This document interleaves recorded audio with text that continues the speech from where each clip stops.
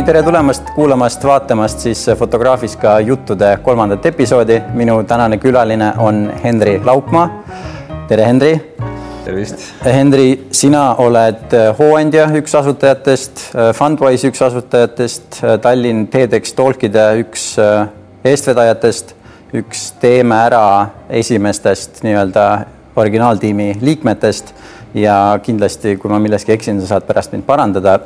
Ja täna me oleme sind siia kutsunud selle jaoks, et rääkida keskkonnast ja jätkusuutlikkusest. Ja kuna keskkond ja jätkusuutlikkus on sellised teemad, mis nii minul kui ma usun ka, et paljudel inimestel väga kiiresti tekitavad sellise tunde, et issand, see on nii igav teema, ma ei viitsi sellest enam kuulata midagi ja nii masendav see, siis ma mõtlesin, et selleks, et see kuidagi sisse juhatada, et siis ma tuletan meelde seda, et aasta aega tagasi enne piirangute algust oli meil siin Fotograafiskas siis Mandy Parkeri näitus. Ja Mandy Parker oli siis naisterahvas või siiamaani on naisterahvas, kes tegeleb siis sellega, et ta pildistab üles ainult plasti, mis on põhimõtteliselt merest välja korjatud või mere äärest leitud. Ja kõik see aeg, kui see näitus meil siin oli siis üleval, siis ma pikka aega tegelesin nii-öelda selle plasti teemaga, lugesin selle plasti kohta palju ja see meres ja ookeanis olev plast oli siis nii-öelda üks nendest asjadest, mis minu jaoks tegi selle keskkonna teema nii-öelda väga lähedaseks mulle. Ja see põhjus on selles, et mikroplasti tõttu siis, mida kalad ja mereelukad on nii pikka aega juba nii suures koguses söönud, oleme me jõudnud sellisesse olukorda, kus selle mikroplasti tõttu, siis mida ka inimesed nendest kaladest ja mereolenditest endale sisse söövad, on viimase 20 aasta jooksul täheldatud seda, et meeste rahvastel on 30-40 aastat enam-vähem iga aastaga testosterooni tase iga aastaga siis 1% võrra langenud. Ja see on viinud sellise olukorrani, et ma eelmise aasta alguses rääkisin Eesti siis Viljatuskliinikus ühe arstiga ja tema ütles, et praegu on selline olukord, kus enam-vähem 15% Eesti noortest inimestest ei ole võimelised lapsi saama, kes soovivad lapsi saada, kuna see mikroplasti tase meie kehas on lihtsalt nii kõrge, et see on juba jõudnud sellisesse kohta, kus see nii-öelda igapäevaselt meie tervist väga tugevalt rikub. Ja see oli minu jaoks nii-öelda siis see koht, kus häirekell hakkas helisema. Kus häirekell hakkas minu jaoks ka helisema, sest see muutus minu jaoks igapäevaseks ja nii lähedaseks asjaks. Kuna sina oled selle teemaga nii pikalt tegelenud, Eesti Looduse Fondi liige oled sa ka, eks ole, et äkki sa oskad öelda minule, et mis oli sinu jaoks see koht, mis sinu jaoks kogu keskkonna jätkusuutlikkuse teema oluliseks tegi ja kuidas sa selle juurde alguses üldse jõudsid? Ja, see on väga hea küsimus, et see keskkonnateema on nagu nii mitme aspektiline, et seda on nagu väga raske ühes kitsas asjas kokku võtta, nagu prügi näiteks või ma ei tea, kliima. Et sageli kiputakse ainult ühest mingist kitsast lõigust rääkima, aga minu jaoks oli see tegelikult hoopis energia. Et ma hakkasin 2004 aastal uurima naftatipu teemat, õigemini siis nagu energiakasutust, siis fossiilkütuste kasutust ja sellest, et kui kaua me saame nagu samal kombel jätkata, nagu me praegu jätkame. Siis ma sain ühel hetkel aru, et suhteliselt lähituleviks on minule nähtavas lähitulevikus asi peab väga drastiliselt muutuma. Ja see oli siis see nii-öelda sisend, et selle kaudu ma tulin siis ka, sattusin Eesti Looduse Fondi juurde ja muude projektide juurde, miks me ka siis paarast hiljem Teeme ära tegime. Ja nüüd 2004, praegult on 2021, 16-17 aastaga. Mismoodi sa suhtusid sellesse teemasse siis, kuidas sa suhtud sellesse praegu? Kas on mingisugused asjad, mis on kas drastiliselt muutunud, kas me oleme jõudnud kuskile paremasse kohta, halvemasse kohta? Kuidas sellega on? No laias laastus, kui nagu mingid makroasju vaadata, siis kõik läheb samas suunas edasi, nagu ta siis läks, et ega väga palju midagi nii-öelda business as usual mõttes ei ole muutunud. Aga loomulikult inimeste suhtumine on kõvasti muutunud, ega Eestis inimeste suhtumine on kõvasti muutunud selle aega. Et see tundus sel hetkel nagu marginaalne teema või umbes kõik kujutsid ette, et see looduskaitse on nagu, või üldse keskkonna peale mõtlemine on umbes selline, teeme rahvusparke ja mõtleme, kuidas seda selliseid kauneid liike nagu lendorav näiteks päästa või midagi sellist. Aga tegelikult mitte mõtlemata, et see on nagu ellujäämise küsimus või midagi oluliselt kriitilisemad. Et aga tänaseks on see arusaam juba oluliselt palju rohkemate inimesteni jõudnud ja Eestis on see eriti palju näha, sest siis oli see nii marginaalne teema. kuidas selle lendorava päästmisega siiamaani läheb? Ma mäletan, et Eestimaa Looduse Fondi ka see oli logo, eks, ma ei tea, kas ta siiamaani on seda? Jah, seda küll, see on nii joonistatud, et seda kuna kutsuti naljaga pooleks õnnetus lendoravaga, et see näitab natuke välja, nagu lendorav oleks millegi alla jäänud, aga selle Elfi vapiloom on tõesti lendorav. Ja see on selles mõttes, et suhteliselt haruldane liik ja tema jaoks on, on mõned metsad, kus ta veel reaalselt ringi hüppab ja see on, ta on võib-olla selles mõttes nagu hea näidisliik, aga loomulikult ta ei ole kogu selle Eestimaa looduse eksisteerimise mõte või looduse fondi eksisteerimise mõte ja ta on üks kahtlemata väljasurev liik, et kuna ta tahab suhteliselt suuri järjest metsi, et kui sa vahepealt mingid tükid ära lõiked, siis ta ei saa seal ringi hüpata ja põhimõtteliselt sureb välja. Aga kuidas tema olukord on läinud viimast 17 aastaga, on läinud kehvemaks, on läinud paremaks? Jah, selles mõttes, et hea küsimus, et ega ma ausalt öeldes 2004 aastal ei tea täpselt, ei lugenud lendoravaid üle palju. See oli, see oli viga. Jah, see oli viga, et oleks pidanud kohe träkkima. Aga selle lendoravatega on minu arust on ikkagi vaikselt on see populatsioon kahanenud, et küll on mingid rohkem tükki võidud kaitse alla võtta, ega tahtlikult. Ja samas on tekkinud ka mingi vastasseis, et umbes, et mingid metsaomanikud kardavad, et äkki leitakse nende metsas lendoravat, see tähendab, et nad ei saa midagi teha seal, et siis on, et kui lendorav leidub, siis on pekkis. Et see on võib-olla ka teatud määral vastasseis kasvanud. Et siis nad käivad ja joonistavad vuntse lendoravatele ette, et neid maskeerida kellekski võib-olla nii. Liikudes sinna ookeanite juurde tagasi, milline see olukord praegu plasti ja ookeaniga on? Kuna üks asi, mida paljud inimesed kindlasti on kuulnud sellest metsikult suurest saarest, mis ookeani peal ujub ja enamasti plastist koosneb. Ja neid on isegi neid vorteksid on terve rida, et igas ookeanis on üks, aga kõige rohkem on kuuldud see Vaikse ookeani keskel olevast saarest, mis on hoovuste vahel keerleb ringi ja see on kasvanud kogu aeg. Saar on võib-olla natuke halvasti öelnud, tegelikult on selline mudru põhimõtteliselt, mis ujub seal vee peal või natuke pinna all. Et kui sealt läbi sõidad, sa näed seda plastikut sealt laiali lendamas. Ja tegelikult enamus on sellest hästi mikroosakestena, et sa ei näe seda, et see nagu plankton sööb seda. Et need suured osad lagunevad väiksemateks ja lõpuks söövad kalad seda sisse lõpuks meie, mis on võib-olla hea näide sellest, et me ei saa midagi ära saata, et ei ole kuhugi ära saata, kõik tuleb ringiga või bumerangina tagasi. Et tegelikult, kus see plastik tuleb, on ikkagi voolab siit samast jõgesid mööda merre ja sealt edasi ookeani. Et lõpptulemusena me sööme selle ise sisse. Just, aga kas on suuremas pildis mingisugust lootust nii-öelda ka selle puhastamisele? Jah, selles mõttes, ütleme see ookeani puhastamine on ikkagi tagajärg, et tegelikult tuleks seda nii-öelda jõest või sealt allikast kinni püüda. Et on küll üks päris kuulus Taani projekt, mis tegeleb selle Ocean Cleanup projekt, mis tegeleb selle nii-öelda merest kinni püüdmisega. Aga see on rohkem selline põnev tehnoloogiline projekt, aga ta ei lahenda seda probleemi olemuslikult, vaid ta tegeleb ühe tagajärjega. Et kindlasti seda on võimalik ka merest kokku koguda, aga samas ma ütlen, et suur osa on sellest juba nii-öelda sisse söödud ja ringluses. Ja tegelikult see, et kui seda voolab jõgedest iga aasta juurde, ega see merepõld kokkukorjamine seda ei aita.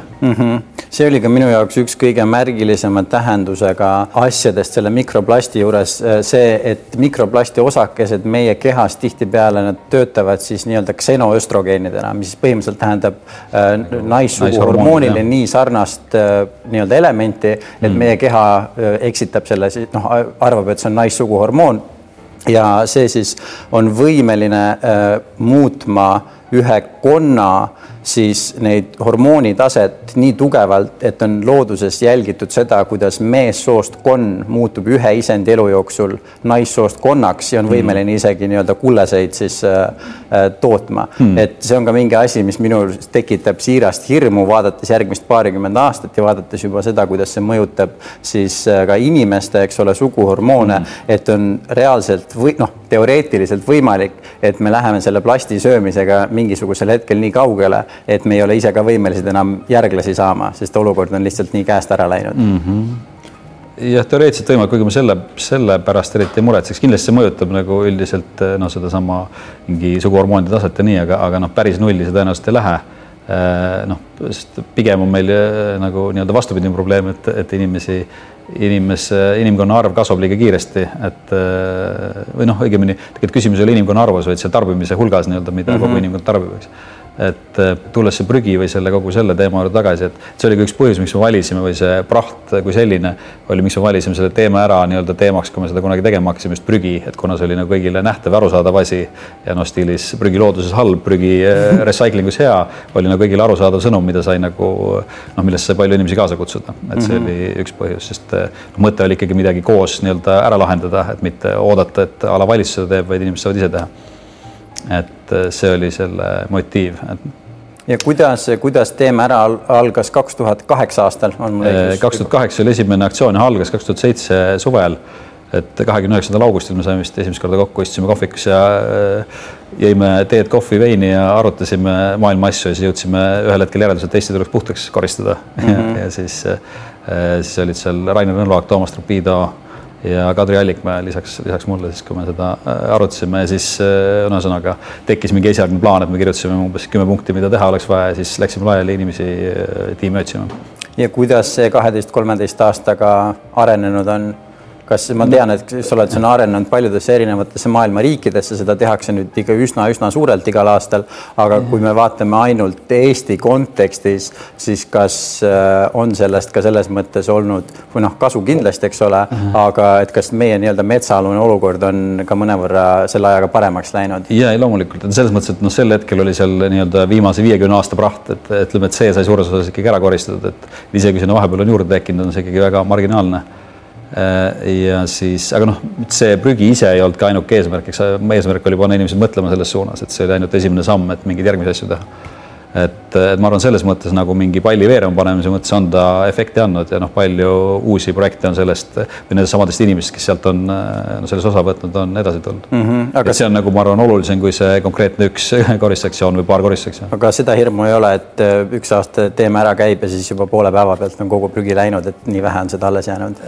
Jah, selles mõttes ma sellepärast eriti muretseks, et see oleks nagu siis mission või nii-öelda missioon tehtud, et ei ole vaja sellepärast enam muretseda. Aga jah, et see, mis edasi levikusse puutub, siis ta kuidagi spontaanselt hakkas levima, et kuna ta sai päris hea meediakajasse, siis kuna sellises mastaabis üldse varem tehtud, kui see 2008 ja siis ta hakkasid tegelikult meile üle maailma kirjutama, helistama ja küsima, et kuidas te seda tegite ja kuidas me saaks seda ise teha ja siis me kirjutasime sellise asja nagu How to clean your country manual, siis et kuidas oma maad koristada õpik ja saatsime seda PDF-idena laiali ja siis korraldasime ühe konverentsi selle nagu jaoks, kes tahtsid seda teha ja sealt hakkas pall siis nii-öelda veerema ja tekkis sellest Do It World nii-öelda katusorganisatsioon, kes seda koondab. Ja mis see unistus või see visioon on selleks, et kui saavad inimesed kõigepealt selle nii-öelda metsaaluse koristamisega hakkama, et kuhu ta ideaalselt võiks nii-öelda nagu edasi areneda? No eks laias laastus ikkagi üldiselt mõtlemaks selle keskkonnateema peale ja tegema midagi selles vallas edasi.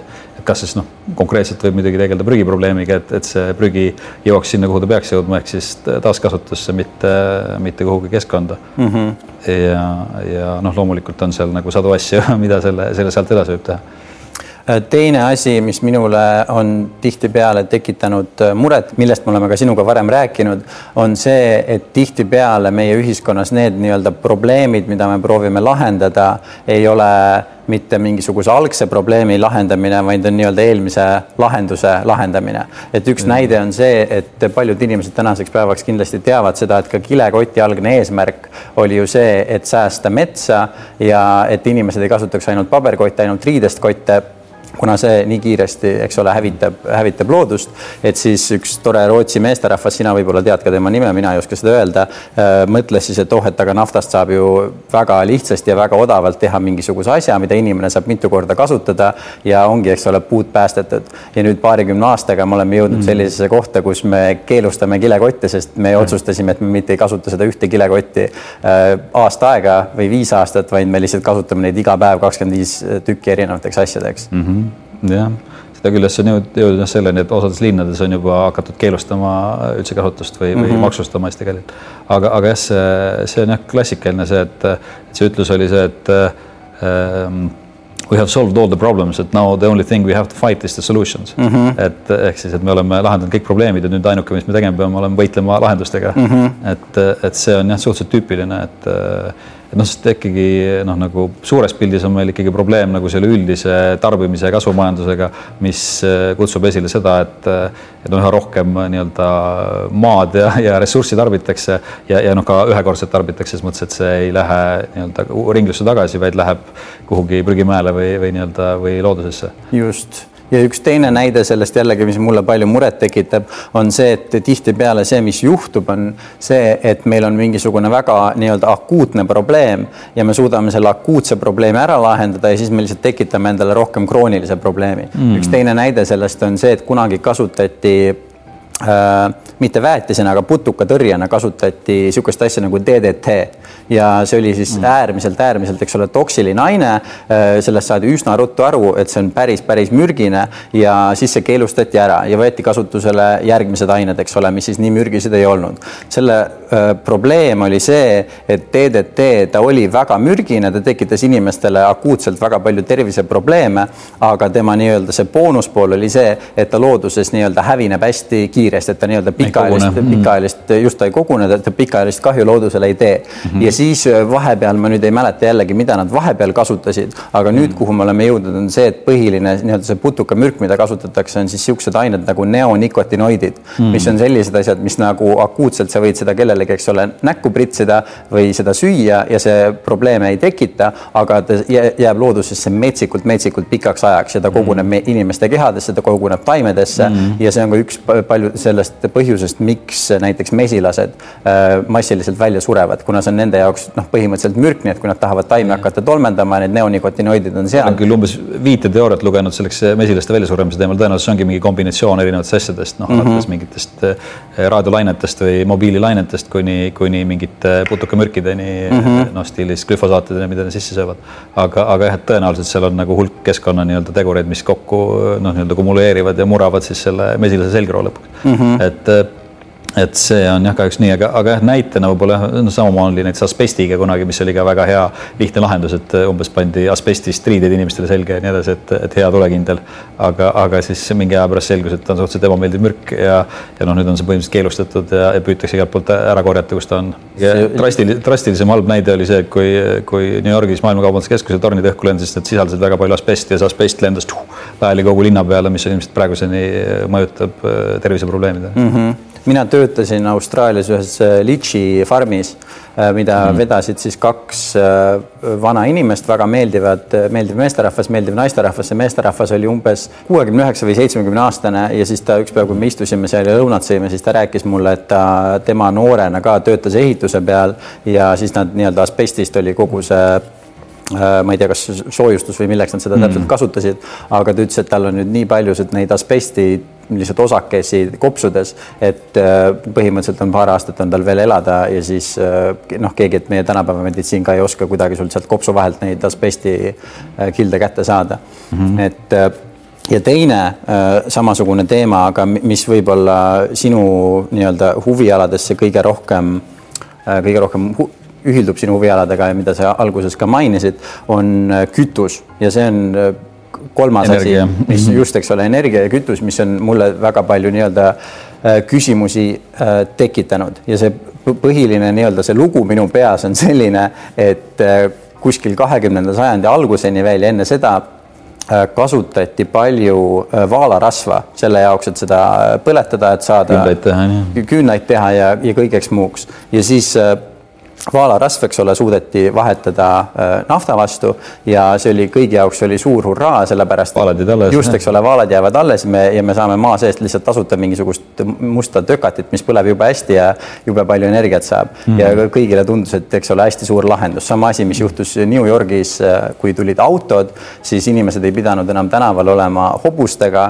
tänavatel ei olnud enam metsikus koguses hobuse sõnnikut, õhk läks, mitte küll päeva pealt, aga väga lühikese ajaga hästi palju puhtamaks kõigil jälle selline tunne, et fantastiline nafta tuli ja päästis maailma, nii palju probleeme on lahendatud ja siis keeraeg, eks ole, 50-60 aastat edasi. Hobuste hommik oli lahendatud. Just, hobuste hommikud olid lahendatud ja keerame aega 50-60 aastat edasi ja siis me saame aru, et oi ups, et nüüd on nagu selle naftaga on nagu veel suurem probleem. Aga mis juhtus oli see, et kui see nii-öelda hobuse sõnniku probleem, täpselt samamoodi nagu see DDT probleem, hästi kiiresti muutub akuutseks, kõik näevad, et me ei saa niimoodi edasi minna, siis see nafta andis inimestele nagu natukene pikemat aega, et seda probleemi näha. Ja nüüd, kuhu me oleme siis viimase 20 aasta jooksul liikunud, on siis, eks ole, tuuleenergia, päikeseenergia, geotermaalenergia ja kõik sellised asjad. Ja minu see küsimus või see, ma ei tea, kas on küsimus isegi, aga see nii-öelda murekoht on see, et äkki need annavad meile nii-öelda veel pikema selle aja nii-öelda raami, kus sees nii-öelda kõik tundub, et kõik on okei, aga mingisugusel hetkel ka need asjad nii-öelda saavad meile veel karmimal viisil saatuslikuks. Noh, selles mõttes, et kahtlemata nafta kasutusele võtmisel ei olnud põhipõhjus New Yorgi hobused, aga olid teatud muid asju ka ja naftat tunti muidugi aastatuhandeid, et naftat kasutati ju meditsiinina ja igasuguste asjadena, et ta imitses ikka kuskilt pinnale. Aga noh, selles mõttes, et nagu tööstuslikult hakkad tõesti seda umbes nii 100+ aastat tagasi kasutama. No tegelikult, mida ta põhiliselt ikka kahendas, oli kivisüsi ja mingid muud nii-öelda veel halvemad fossiilkütused muuhulgas, et mis on ebamugavamad ja mustemad ja transpordi mõttes halvemad. Aga jah, et selles mõttes see energiakasutus on kindlasti üks väga suur tükk meie probleemist nii-öelda, kuna see on kogu aeg kasvanud ja noh, me oleme lisanud sinna küll erinevaid asju, selle hulgas viimasel ajal kõvasti ka tuult ja päikest ja mingeid nii-öelda rohelisemaid või keskkonnasäästlikumaid asju, aga see on ikkagi ainult nagu selline tuhk-suhkur tordi peal, et tegelikult see massiivne osa on ikkagi noh, ala Eestis põlevkivi ja mujal erinevad naftad, gaasid, kivisööd ja muud asjad, et see noh, tuumaenergia võib-olla ka on natuke nähtavam protsent seal, aga ikkagi massiivselt kasutame muid energiaid ja see energiakasv või kasutus kogu aeg kasvab. Et noh, meil on olnud väikesed, ütleme 2008-2009, kui oli majanduskriis, natuke langes korraks ja siis praegu nüüd 2020-2021 natuke, aga noh, tõenäoliselt see hüppab tagasi aasta lõpul, kui kõik suure hurraaga jälle reisima lähevad ja no ühesõnaga, et see ei ole muuda tegelikult kogu seda trendi. Et see on ainult väike nõks nii-öelda graafikus, et tegelikult me samade probleemidega tegeleme edasi veel siin, noh, ütleme järgmised aastakümned kindlasti. Just, ja kui meie nii-öelda tarbimisharjumused ei muutu ja kui me lihtsalt loodame, et kui me leiame nii-öelda selle järgmise tehnoloogilise lahenduse, siis on kõik siis me võime kulutada nii palju, kui tahame, reisida nii palju, kui tahame, süüa nii palju, kui tahame, teha kõike nii palju, kui me tahame, aga lõppude lõpuks on see, et kui inimesi tekib aina juurde ja me tarbime aina rohkem, sest me tunneme, et et mul see kott on tehtud mingitest kuivatatud avokaadoviiludest või noh, mis iganes muust asjast, et siis on kõik nii-öelda okei ja kõik on fine.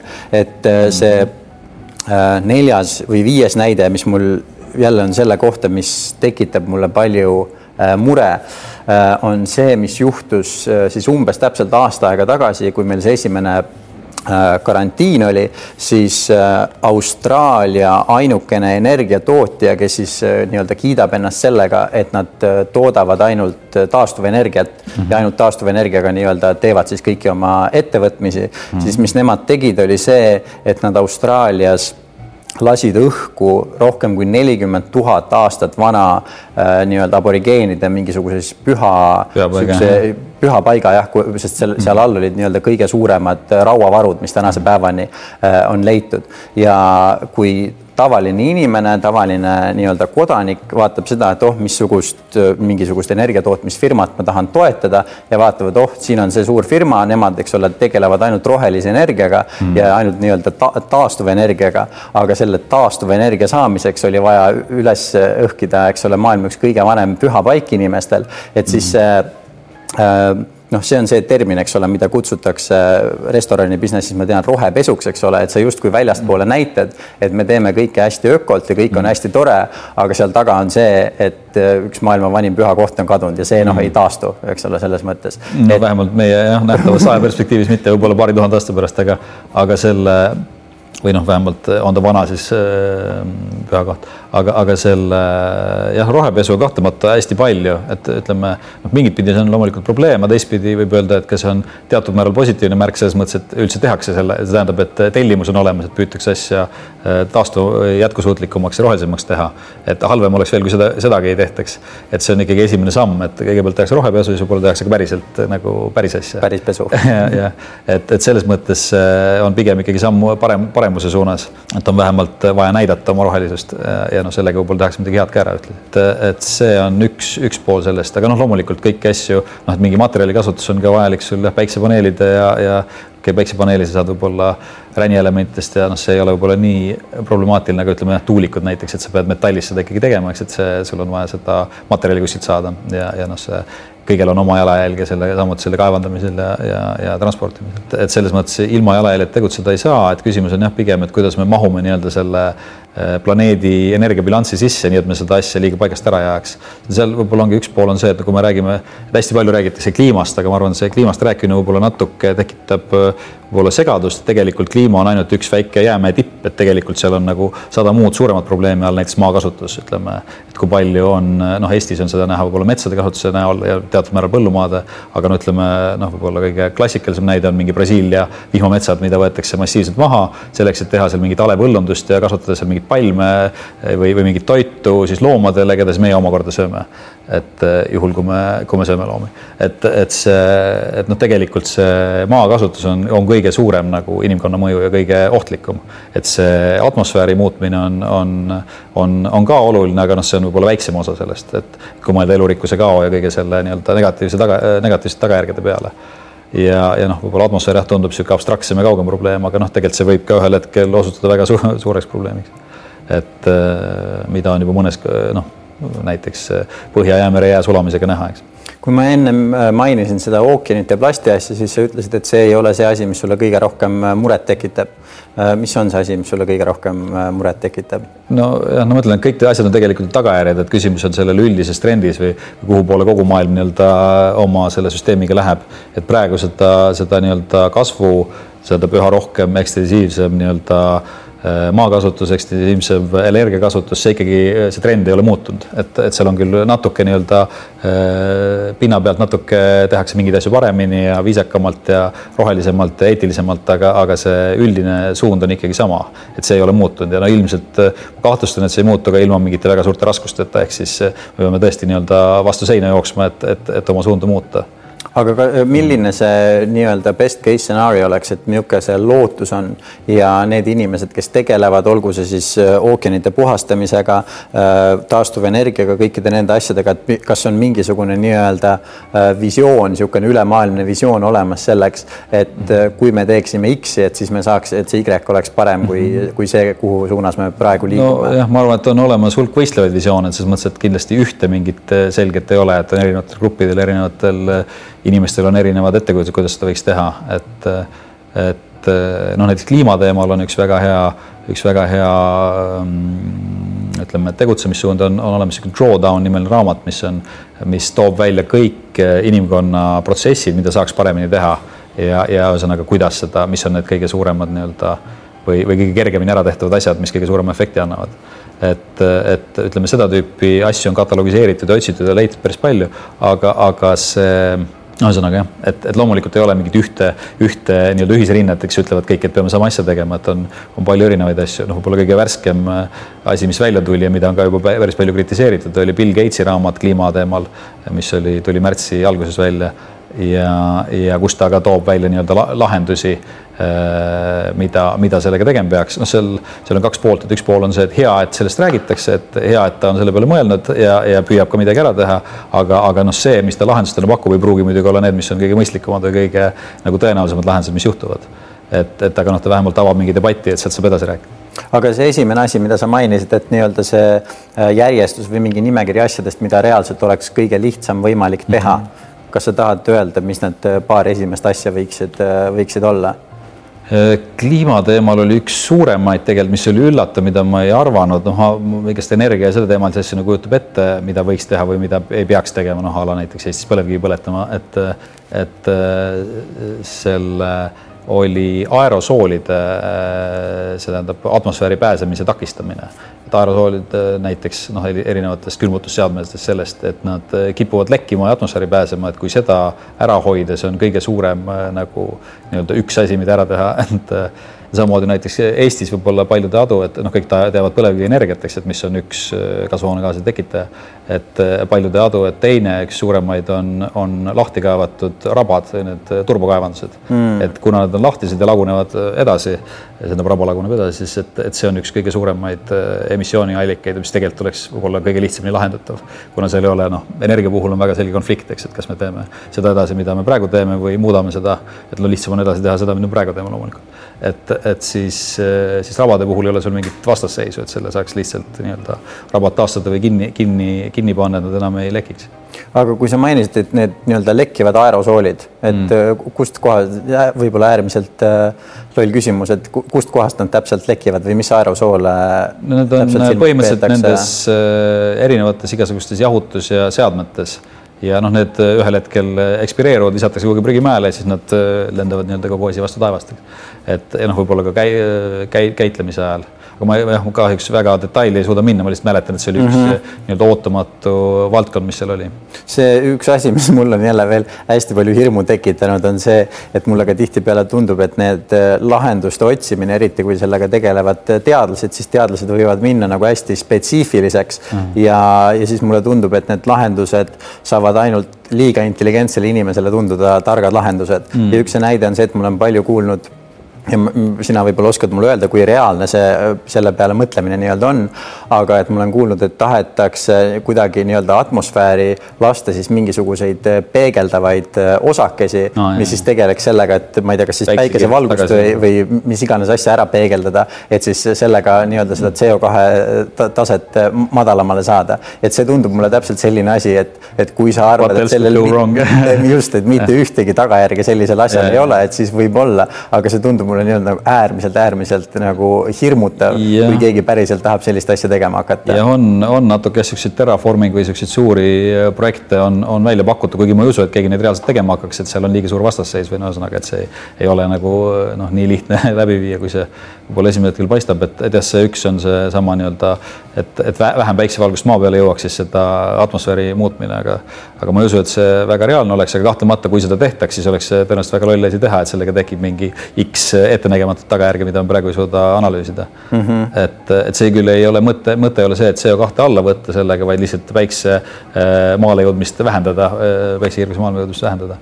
Aga jah, et CO2 nii-öelda atmosfäärist ära imemiseks on ka terve rida igasugust projekte. Kuigi mulle tundub, et kõige efektiivsem on läbi proovitud asi nimega puu, ehk siis metsad, kes ise CO2 sisse hingavad.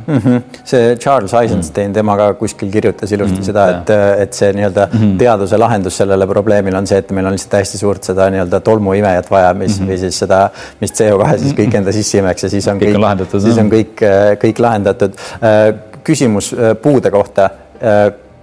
Praegu mina olen aru saanud sellest ja jällegi ma võin eksida või asjast valesti aru saada, et tänu sellele, et meil see CO2 tase nii kõrgel on tõusnud, et see tegelikult aitab üsna palju kaasa metsade juurde kasvule. Kas see on tõsi, ei ole tõsi? Jah ja ei, või selles mõttes, et ta kahtlemata CO2, kui teda mingid metsad sisse hingavad, siis mõjub neile hästi ja tegelikult hingab kõige rohkem seda siis ookean, aga sellel on ka terve rida tagajärgi, näiteks ookean muutub happelisemaks, mis omab väga suurt tagajärgi mereelustikule või kes saab üldse elada, kes ei saa. Et tegelikult tänu sellele, et ookean on nii palju CO2 sisse hinganud, tänu sellele on meil üldse nii, asi oleks oluliselt hullem, kui ookean ei oleks seda teinud, ehk siis kui see asi oleks atmosfääris, siis meil oleks asi juba nagu rohkem käest ära läinud, ütleme. Et tänu sellele on meil aega rohkem, aga selle metsade koha pealt, ega see põhiline, mis seda ohustab, on ju see, et neid reaalselt nagu maha võetakse või nad maha põlevad näiteks ka osaliselt kliimast põhjustatult. Et loomulikult see, et kas neil on piisavalt CO2, et hingata, see on muidugi väga tore, aga see ei lahenda nagu sisulist probleemi, et kui sa näiteks mis iganes lõikad maha selle vihmametsad sinna istandust teha, siis see istandus võib-olla on ka rõõmus CO2 üle, aga see ei ole asenda puud, eks. See ikkagi kogu selle, mis sinna on salvestunud, lased vastu taevast. Aga milline see metsade nii-öelda juurde kasvu ja mahavõtmiste olukord praegu on? Kas ta läheb ikka samas trendis, et seal Amazonas seda muudkui võetakse maha maha ja mujal ka, või on mingisugune lootus või kas on näha mingisugust trendi, et ta oleks ümber pöördumas või mingisugust nii-öelda nagu valgust tulevikust on paista või ei ole? Hea küsimus, et Eestis on ka see võib-olla üks kõige nähtavamad asju on see nii-öelda metsasõda, et viimastel aastatel, kuna see metsandus on intensiivsemaks läinud ja siis inimestel torkab see rohkem silma ja sellega on tekkinud ka vastasseis selle nii-öelda suurtele lageraietele. Ja võib-olla eriti RMK puhul, kes on nii-öelda riiklik üksus, kes teoreetiliselt peaks tegema kahe asjaga ühtepidi hoidma elurikkust ja teistpidi siis majandama metsi ehk siis võtma neid maha, et neid maha müüa. Et see on natuke sihuke skisofreeniline missioon neil, et nad ei saa, selge, et nad ei saa mõlemad sama hästi teha, et mis ongi võib-olla natuke, et alustuseks, et seda lahendada, Eestis tuleks RMK missioon ümber reformida või kuidagi teha kaks organisatsiooni, mis üks tegeleb ühega teisega. Aga jah, et üldiselt ma ei näe, et see trend nagu väga muutumas oleks, et see surve on ikkagi väga suur ja see kasvab ja Eesti nii-öelda, ütleme, et me ei ole, et Lääne-Euroopa ees ja meie järel väikse nihkega teeme, ütleme, samu lollus järgi, mis Lääne-Euroopa on teinud. Ja milleks enamus meie metsa, mis võetakse maha, ma tean palju sellest, eks ole, lihtsalt müüakse välismaale, mingi osa, ma eeldan, eks ole, tehakse, ma ei tea, poppesid, saunasid ja mis iganes asju, aga jällegi asi, mis minus tekitas palju masendust, oli see, et kui ma sain teada, et ka meil elektrijaamad põletavad ürgmetsa, sellepärast, et see nii-öelda reglementatsioonide järgi on taastuv energia ja selle jaoks, et siis täita neid kvoote, siis saab selle kivisoe või põlevkivi asemel, vabandust, saab siis metsa vahepeal põletada. Jah, selles mõttes, et see on üks pole jaburusi või bürokraatlik, et üldse metsa põletamine klassifitseerub rohelise energiana või sellisel kombel nagu selles elektri tootmiseks või sooja tootmiseks. Et loomulikult see, et üks on asi, et sa põletad seda ahjus oma, ma ei tea, kodu jaoks, aga teine asi on see, et kui seda nagu massiivselt tehakse. Ja küll väidetavalt seda ikkagi põhiliselt tehakse nagu nii-öelda ülejäävast puidust, mida ei saa nagu kuidagi muud moodi mõistlikult kasutada. Ja samamoodi tehakse sellest mingid pelleteid näiteks, mis läheb ka lõpuks kuhugi katlasse tõenäoliselt. Et ma ei oska kahjuks seda täpselt protsente öelda, et seda peaks küsima kellegi suurema metsandusspetsialisti käest, nagu näiteks Tarmo Tüüri käest, kes Elfis on sellega tegelenud. Et ma ei oska seda osakaalu öelda, et kui palju, milleks läheb. Aga loomulikult idee oleks, et see võiks olla rohkem väärindatud, ehk siis pigem minna mööbliks ja majaks kui paberiks ja pelletiks, eks, et ideaalis, ehk siis mis tähendab seda, et kui ta läheb mingisse asja sisse, siis näiteks sama laud siin, et siis ta ei lähe atmosfääri. Et kui sa ta ära põletad, siis kogu see vabanev süsinik läheb atmosfääri. Sest see on ka üks võib-olla kõige puhtam näide sellest rohepesust, et tundub, et nii ilus, et me saame nii mitu protsenti oma energiast tuleb taastuva energiast ja siis kui sa tead, et selle ürgmetsa põletatakse selle jaoks, et see saaks juhtuma, siis see on niisugune, tekitab pettumust natukene küll. Jah, aga see on, ütleme, niisugune bürokraatlik probleem, et mida klassifitseeritakse millena. Et tegelikult jah, et seda peaks ilmselt kuidagi ümber defineerima, et see ei ole nagu mõistlik tegevus või vähemalt seda ei peaks toetama. Aga laias laastus jällegi meil see Eesti metsatrend siis pannes selle sinna maailma metsatrendi kõrvale, et ta on ka, ma saan aru, liigub ka samas suunas, et pigem ikkagi võetakse rohkem maha ja ma saan aru, et tegeletakse sellega, et nii-öelda istutatakse uut metsa, aga kui see uus mets ei ole samasuguse liigirikkusega nagu see ürgmets oli, siis ta tegelikult ju ei asenda seda, mida me maha võtame. Nojah, ja selles mõttes, et see on selge, et sul mingi värskelt istutatud mets ei ole ei oma sama palju puud kui mingi 100 aastat kasvanud mets, et üks on see, et ta ei ole nagu esteetiliselt või liigirikkuselt selline, aga teine on ka see, et see CO2, mis sealt maha võeti, ära põletati, läks ikkagi atmosfääri. Ja see, et sa hakkad nüüd uue metsaga nii-öelda uut kinni püüdma, see on nagu teine asi, et ikkagi sa oled vahepeal selle nii-öelda salvestunud CO2 lahti lasknud. Et ühesõnaga sellega, ütleme, selle statistikaga on ka, see on hästi suur nii-öelda vaidlusobjekt, et erinevad nii-öelda osapooled kasutavad erinevat statistikat ja et mis on siis õige andmestik, on üks vaidlusobjekt. Aga mis need, kui vaadata Eesti olukorda praegu 10 aastat tagasi või 15 aastat tagasi, siis mis on need kõige nii-öelda suuremad murekohad või kas on mingisugused asjad ka, millega nii-öelda aktiivselt on tegeletud ja kas on näha jällegi ühele või teisele poole mingisugust trendi?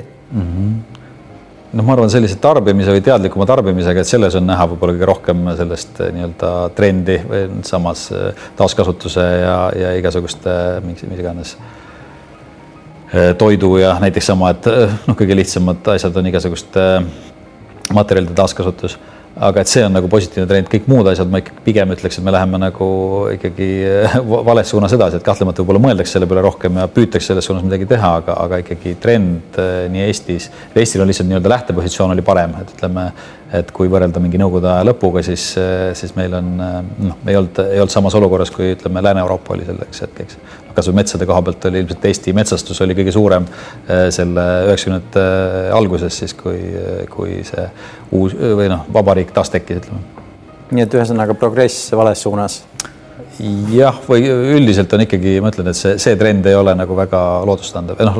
Loomulikult see mets on ainult üks teema, et samamoodi on muu maakasutus või mingi näiteks veekogude eutrofeerumine või ühesõnaga neid trende on muid ka, eks, et see on võib-olla lihtsalt kõige nähtavam asi ja kõige rohkem debatitud asi.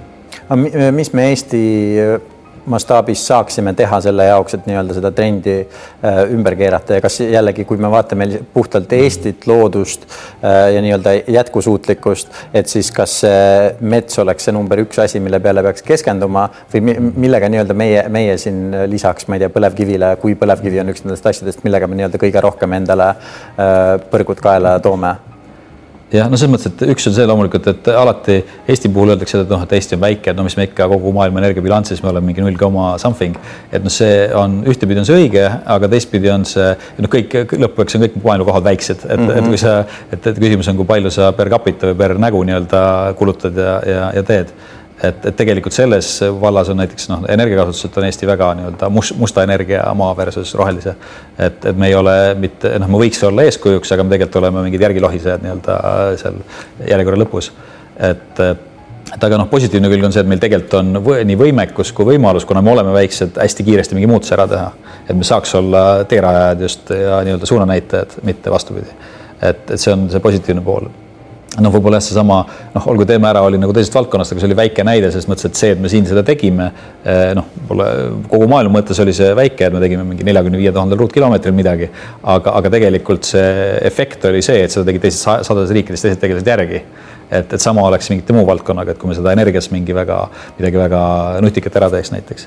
Et ma arvan, seda nagu tavaliselt alahinnatakse, kui öeldakse, et mis nüüd meie oleme siin väiksed mustikad, et meist ei sõltu midagi. Et tegelikult see ei ole nii.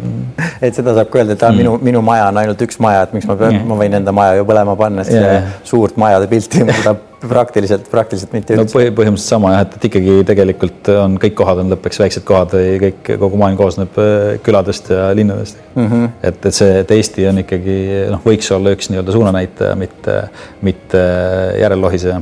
Aga kui sinu nüüd tehakse homme suureks kuningaks ja lahkeks valitsejaks ja et mis siis oleks nii-öelda need kavalad või lihtsad asjad, mida me saaksime enda riigis teha selle jaoks, et seda trendi paremuse poole suunata? Jah, see on hea küsimus, et selles mõttes ka ma nii paugustas küll, eks see suurest on ikkagi, ma arvan, ei ole nagu nii-öelda ühest positsioonist dikteeritav isegi, kui keegi oleks nii-öelda ainuvalitseja seda teha.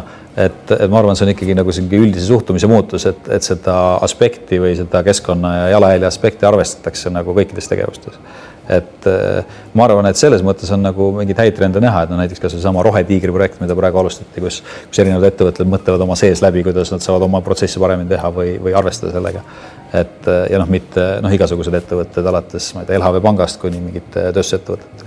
Et ma arvan, et sealt tuleb see suurem efekt, et see mõtteviis jõuab lihtsalt kõikidesse peadesse.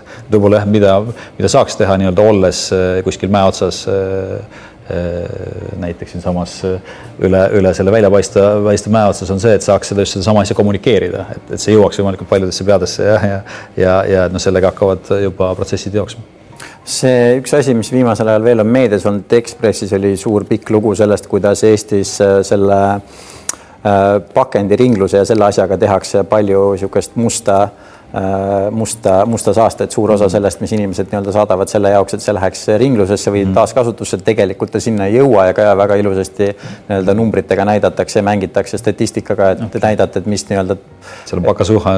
Just. Et kas see on ka mingisugune asi, sest ma olen kuulnud seda väga-väga mitu korda nii Eestis kui ka välismaal, et inimestel on selline tunne, et mul ei ole mõtet isegi nii-öelda prügi sorteerida, sest see nagunii läheb lõpuks kõik täpselt samasse kohta. Et mis sellised inimeste igapäevaeludes, kas on mingisugused asjad, mida nii-öelda on mõtet teha, et see nii-öelda tulem on see, mis inimene arvab, et see on?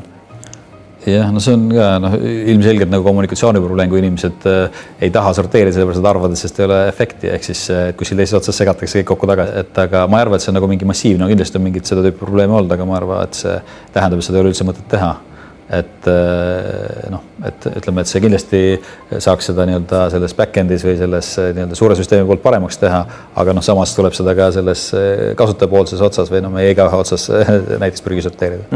Et seda lihtsamaks teha.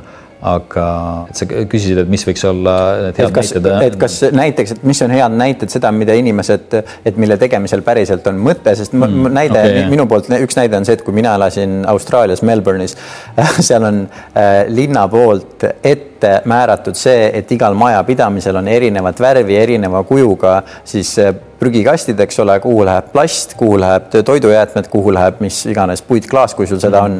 Ja iga maja ees on sul 3-4 siis erinevat seda, mida sa seal täidad. Ja siis iga 2 nädala tagant tuleb üks suur auto ja siis sa vaatad, kuidas need mehed kõik need kastid täpselt samasse kohta valavad. Ja seal oli ka mingisugune hetk oli seal sellega suur nagu kamma ja et seda pikka aega oli nii-öelda seadus nägi ette, et niimoodi tuleb teha, aga see, kes on reaalselt see nii-öelda prügi siis korjaja ja selle käitleja, nendel ei olnud mingisugust seadust nagu selle kohta, et ainult inimestel oli see, et te peate niimoodi tegema ja siis inimesed vaatavad, kuidas nemad hästi palju näevad vaeva ja siis sellised kõik valatakse ühte samasse auku. No see on hea näide, et selles mõttes, et see ilmselgelt ei motiveeri, aga see, aga ma loodan, et see on Austraalias ka see teine pool, ehk siis see prügikäitleja asi on korda tehtud, aga Eestis seda nii hull see lugu ei ole, nagu sa seal kirjeldasid. Et jah, mul selles mõttes isegi ei tule praegu nagu ühtegi selles mõttes ainult nagu nii-öelda rohepesuks või selles mõttes tehtud asja ei tulegi kohe ette, kui sa nii küsid. Üks asi, mis mulle veel sealt Mandy Parkeri sellest näitusest kõige tugevamini meelde jäi, oli jälle see, kui keskendusime ja palju lugesin, mõtlesin selle plasti peale, selle peale, kui palju seda reaalselt looduses on. Jälle üks asi hea inimestele teada, et juba mina ei tea, kui mitu aastat järjest Coca-Cola on olnud kõige suurem plasti tootja, kõige suurem plastprügitootja. Üks viis, nagu ma olen näinud, mis numbritega tehakse, on see, et proovitakse näidata seda, et kõige suuremad plastprügitootjad on tegelikult ala nagu mingisugune Hiina ja India, aga mitte sellepärast, et nad seda reaalselt teeksid, vaid sellepärast, et lihtsalt Euroopa ja Ameerika firmadel on nagu nad Hiinas toodavad neid asju ja siis numbrite järgi on see, et meie ei pea midagi tegema, et see on Hiina probleem. Aga üks nii-öelda mõte, kuhu ma sellega jõudsin, oli see, et me teame seda, eks ole, et praegu käib maakera läbi, kas nüüd vist siis 6. massväljasuremiste nii-öelda tsüklit või episoodi, mis on meie planeedi ajaloos olnud, eks ole, et iga nädal, ma ei tea, see oli mingisugune 20, eks ole, liiki, kes surevad välja, mis on siis väga kindlasti mingisugused need nii-öelda tsüklid ja asjad on maakerale loomulikud, et me oleme neid ka enne inimesi läbi käinud, aga kui me võtame täpselt selle asja näiteks, et see plastik, mis kõik ookeanides on, me teame, kuidas see ja muu ka meie reostus, eks ole, ookeanis liike vähendab ja neid tapab.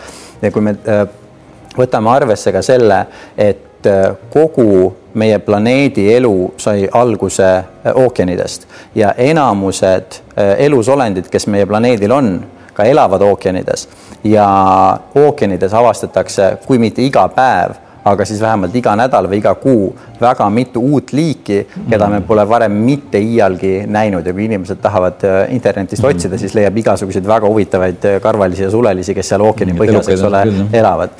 Ja mida see tähendab, on see, et meie enda tegevusega oleme mitukümmend aastat kaasa aidanud sellele, et mitte me lihtsalt ei sureta välja liike, keda me tunneme ja keda me teame ja me mitte ainult ei tee ka iseenda tervisele sellega metsikud kahju, vaid me suretame ka välja kümneid ja tuhandeid liike enne, kui me oleme iialgi isegi neid nimepidi tuttavaks saanud. Just täpselt. Mis on selline äärmiselt masendav olukord. Aga eks see on seesama selle laias laastus elurikkuse probleem, et millest me juba natuke rääkisime, ja millest kõige suurem mõju on just seesama maakasutus, ehk siis ütleme, kui ookeanid välja jätta, et on see, ookeanite puhul on see ülekalastus ja sama CO2, mis happeliseks seda muudab ja seda tüüpi asjad ja praht ka kahtlemata.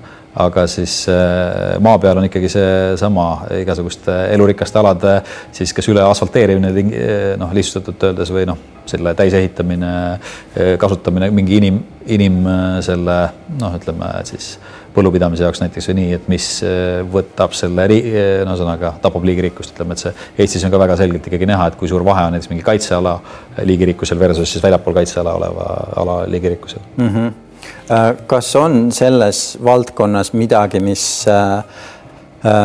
jällegi mingisugused best case stsenaariod, worst case stsenaariod, et keegi kindlasti on, kes uurivad seda, eks ole, et kui pikalt mingisugused asjad vastu peavad, kui kaua meie üldse mingisugused ökosüsteemid vastu peavad, taala, eks ole. Tahtsingi öelda ühe võib-olla ääremärkusena selle, et see, kui sa räägid erinevat liikide kadustust, tegelikult eks laias laastus, mis meid kõige rohkem huvitab, on inimene ise kui liik, eks, et selles mõttes, et näiteks maailmaga iseenesest ei juhtu midagi, et maailmast tulevad väljasuremislained ja tekivad dinosaurused, kaovad dinosaurused ja nii edasi, et küsimus meid huvitab ikkagi eelkõige, et inimene jääks alles või ütleme inimene ja temale sobiv keskkond jääks alles. Et tegelikult me päästame ikkagi läbi selle inimest, mitte loodust, et loodus saab omadega isegi hästi hakkama, ja võib-olla, ma ei tea, miljardi aasta pärast mingid, ma ei tea, mesilaste järeltulijad teevad väljakaavamise, leiavad huvitavad inimtsivilisatsiooni jäljed, et see, sellepärast ei ole vaja muretseda, ütleme, et me tegeleme ikkagi sellega, et nii-öelda inimesele mõistlikku ja toimivat keskkonda alles hoida. Aga küsimus siis see, et missugused need prognoosid, kas siis head prognoosid, halvad prognoosid võivad olla selleks, et kas on mingisugused nii-öelda asjad, mida peetakse kriitiliseks, et et kui juhtub X, et siis et kaob suur osa meie jällegi võimalus toitu kasvatada, asju süüa. Üks näide jällegi, mina mäletan lapsepõlvest väga hästi seda, et kui lapsepõlves autoga sõita suve ajal, mitte et ma oleks tohtinud autoga sõita, aga kõrvalistmel, tagaistmel, et tuuleklaas oli kogu aeg putukaid täis ja see on mingisugune asi, mida enam absoluutselt ei näe. Et nagu juba silmaga nähtavalt on see, et putukaid on metsikult palju vähem jällegi siis neonikotinoidid ja mis need kõik muud põhjused võivad olla. Ja mesilaste väljasuremine on ka asi, eks ole, millest on palju räägitud ja kõigest sellest, mis need kumulatiivsed siis tagajärjed inimestele on. Et mu küsimus on vist see, et kas on mingisuguseid selliseid nii-öelda prognoose, et mida me kindlasti ei saa lasta juhtuda, sellepärast, et kui juhtub see, siis tagajärjed on lihtsalt inimelule kas või siis ainult toidu kasvatamise mõttes katastroofilised. Selles mõttes, et selge see, et mingitesse raskustesse me sattume nii ehk nagu mõttes kogu inimkonnana, et küsimus on jah, et kui palju me saame seda ära hoida või leevendada praegu ja selle, kui ütleme, mis see nagu reaalne trend on, ega keegi seda tegelikult täpselt ei tea, eks sa võid igasuguseid projektsioone välja mõelda või ette kujutada, mis see täpselt juhtub, aga kas või kliima puhul me ei tea näiteks, et mis on mingid murdekohad, et mis hetkest mingid protsessid ei ole enam pööratavad näiteks, et me võime küll seda nii-öelda mingit kasvuhoonegaase atmosfääris kokku koguda erinevatel meetoditel, aga tegelikult see protsess läheb ikkagi edasi, et näiteks, et kui iigelts sulab, et siis sealt hakkab vabanema juba oluliselt tugevamaid kasvuhoonegaase näiteks, kui on süsinikdioksiid. Et see, et protsessid võivad ennast võimendada ja kiireneda ja keegi ei suuda täpselt ette ennustada, kui kiiresti või kuidas see juhtub. Nii et see lihtsalt, ütleme see, mis selle tagajärg on lihtsalt, et tegutseda tasuks võimalikult kiiresti, ehk siis mitte jääda ootama loota, et meil on veel mis iganes aastakümneid või sadu aega, et midagi teha, et tegelikult paljusid asju peaks tegema suhteliselt kiiresti. Kas on olnud viimase 10 või siis 15 aasta jooksul mingisuguseid asju, mis on olnud siis näiteks sinu jaoks murekohad seoses keskkonna kogu selle teemaga laiemalt, mis on muutunud? Kas siis on muutunud see, et on mingisugune probleem suudetud ära lahendada või on muutunud selles mõttes, et et kunagi tundus, et X või Y on probleem ja siis aastate jooksul on selgeks saanud, et tegelikult probleem ei ole see, vaid on mingisugune teine asi. Üks võib-olla, mis meelde tuleb, see ei ole küll, selles mõttes ma ei jälginud seda nii palju sel ajal, kui see oli, et oli osooniaugud, millest räägiti siis nagu põhimõtteliselt pooluste kohal või et mis on ohtlik, sellepärast et kui see osoon ära kaob, siis ultraviolettkiirgus ühesõnaga muutub tapvamaks kõige. Et see iseenesest suudeti ära lahendada, et see oli ka nagu väiksem probleem ja selles mõttes, et oli ainult üksikud ahjad, mis selleks tuli ära keelustada ja see ei tekitanud, sul ei olnud mingit hiigelsuurt vastuseisu sellele, et seda oli suhteliselt lihtne ülemaailmselt kokku leppida ja ära teha. Ja see on tõesti, on hakanud taastuma ja või on juba suuresti taastunud. Et kahtlemata, see on nagu hea näide, et on võimalik midagi ära teha ja muuta mingit suunda. Et muude koha pealt mul praegu ei tule meelde võib-olla prioriteetide järjekorras, et mis ma ise olen pidanud, mis on nagu suurem probleem või väiksem probleem, see ja sama energeetika teema näiteks, et ma sel hetkel, kui ma sellega tegelema hakkasin, ma arvasin, et see on nagu esimene nii-öelda pudelikaal, mille otsa me jookseme, aga praegu ma võib-olla seda nii suureks ei peaks, või ma näen, et seal juba tehakse hästi palju asju ära ja üritatakse seda suunda vähemalt muuta, et samas mingite teistes valdkondades tehakse väga vähe või oluliselt aeglasemalt. Et selles mõttes jah, võib-olla prioriteetide järjekord on muutunud, aga ma ütleks, et ma oleks näinud, et midagi täitsa on nii-öelda agendast ära kadunud, ära lahenenud. Aga milline see prioriteetide järjekord praegu on? Kõike 50 asja ei pea ette lugema. Hea küsimus, et ma arvan, et see kuidas öelda, et kliimateema selles mõttes on oluline, kuigi võib-olla Eestis seda nii palju ei teadvustata, Eestis on ka selle koha pealt võib-olla kõige rohkem nagu sellist müra olnud, kuna on väga erinevaid seisukohti õhku eetrisse paisatud. Et see on selles mõttes kiire, et me tegelikult ei tea, kui palju meil aega on ja et pigem eksida nii-öelda on the safe side, et ohutumale poole ja teha pigem asju kiiremini kui aeglasemalt, et kui ühel hetkel selgub, et asi läheb väga käest ära, siis on võib-olla hilja juba midagi teha. Et selles mõttes see, ma arvan, et ei ole selles mõttes paha prioriteet, aga loomulikult nagu kui proportsiooni vaadata, siis ala kliima versus maakasutus, siis kindlasti maakasutus on nagu proportsioonis suurem probleem. Ja kas on midagi, mis on ütleme siis praegu või viimase mõne aasta jooksul kõige rohkem andnud lootust, et asjad lähevad paremas suunas. See võib olla jällegi kas mingisugune aktsioon või see võib olla ka mingisugune inimene, see võib olla mida iganes. No ma arvan, et ikkagi see üldine suhtumise muutus või see, et kas see on üldse probleem või ei ole probleem, et see on ikkagi selgelt nagu isegi võib-olla viimase mingi paari aastaga oluliselt muutunud. Võib-olla täna on võib-olla seda peidab natuke see, et meil on see konkreetne piirangute aeg ja selle epideemiakriis, mis on ka, mille üle on ka väga suur debatt igatpidi, et see natuke peidab seda, aga see läheb üle, et ütleme aasta pärast me oleme selle juba unustanud ja siis tulevad kõik need samad teemad uuesti päevakorrale tagasi. Et see üldise suhtumise muutus, et sellega on vaja tegeleda ja selles suunas liigutatakse väga paljud miljonid organisatsioonid üle maailma liigutavad selles suunas on nagu väga hea märk ja ka Eestis. Väga hea, meil on paar minutit veel aega, ma küsin paar kiiret küsimust veel. Üks on see, et kui inimesed soovivad keskkonna jätkusuutlikkuse kohta rohkem teada, kas on mingisugune selline raudvara, olgu see mingisugune raamat, mingisugune autor, mingisugused filmid, mis oleks see, et annab võib-olla asjadest hea ülevaate või tutvustab inimestele kuidagi lihtsalt ja võib-olla ka meeldival ja mitte kõige teaduslikumal ja tüütumal viisil selliseid teemasid. Et kuidas rääkida probleemidest võimalikult meeldival viisil. Täpselt. Aga on hulk häid raamatud, et ma võib-olla ühtegi oska. Et üks, millest ma just värskelt rääkisin, oli Charles Eisensteini uus raamat, mis peaks ka varsti eesti keeles ilmuma. Et võib-olla see on... Ja selle nimi oli Kliima uus lugu, eks ole? Jah. Et see on inglise keeles olemas ja eesti keeles peagi olemas. Et seda võib-olla võiks soovitada. Aga jah, et neid... häid raamatuid on nii eesti kui inglise keeles ilmunud nii palju, et ma isegi ei oska neist nagu ühte välja öelda, et ma arvan, et tasuks lihtsalt heita pilk nagu kas või selle teemaliste organisatsioonide peale, kes sellega tegelevad, Eestis sama kas või Eestimaa Looduse Fond, et mis teemadest ja mis soovitusi nemad jagavad. Selge. Ja mis on kõige parem viis, kuidas inspireerida teadlikumat maailma? Ma kahtlustan, et oma tegevusega, oma eeskujuga. Ja kõige viimane küsimus on see, et mis on üks asi, mille tegemise füüsiliselt inimesed saavad ära jätta, edasi lükata, mis nii-öelda tegevusviisi muuta selle jaoks, et olukorda paremaks teha? kahtlustan, et see on mingi pigem vaimne kui füüsiline tegevus, et ülemõtlemise ära, Ülemõtlemise ära, et suurepärane vastus, aga Henri Laupmaa, suur tänu meie saatesse tulemast ja suur aitäh teile kõigile vaatamast ja teiega kohtume juba 2 nädala pärast. Aitäh! Aitäh!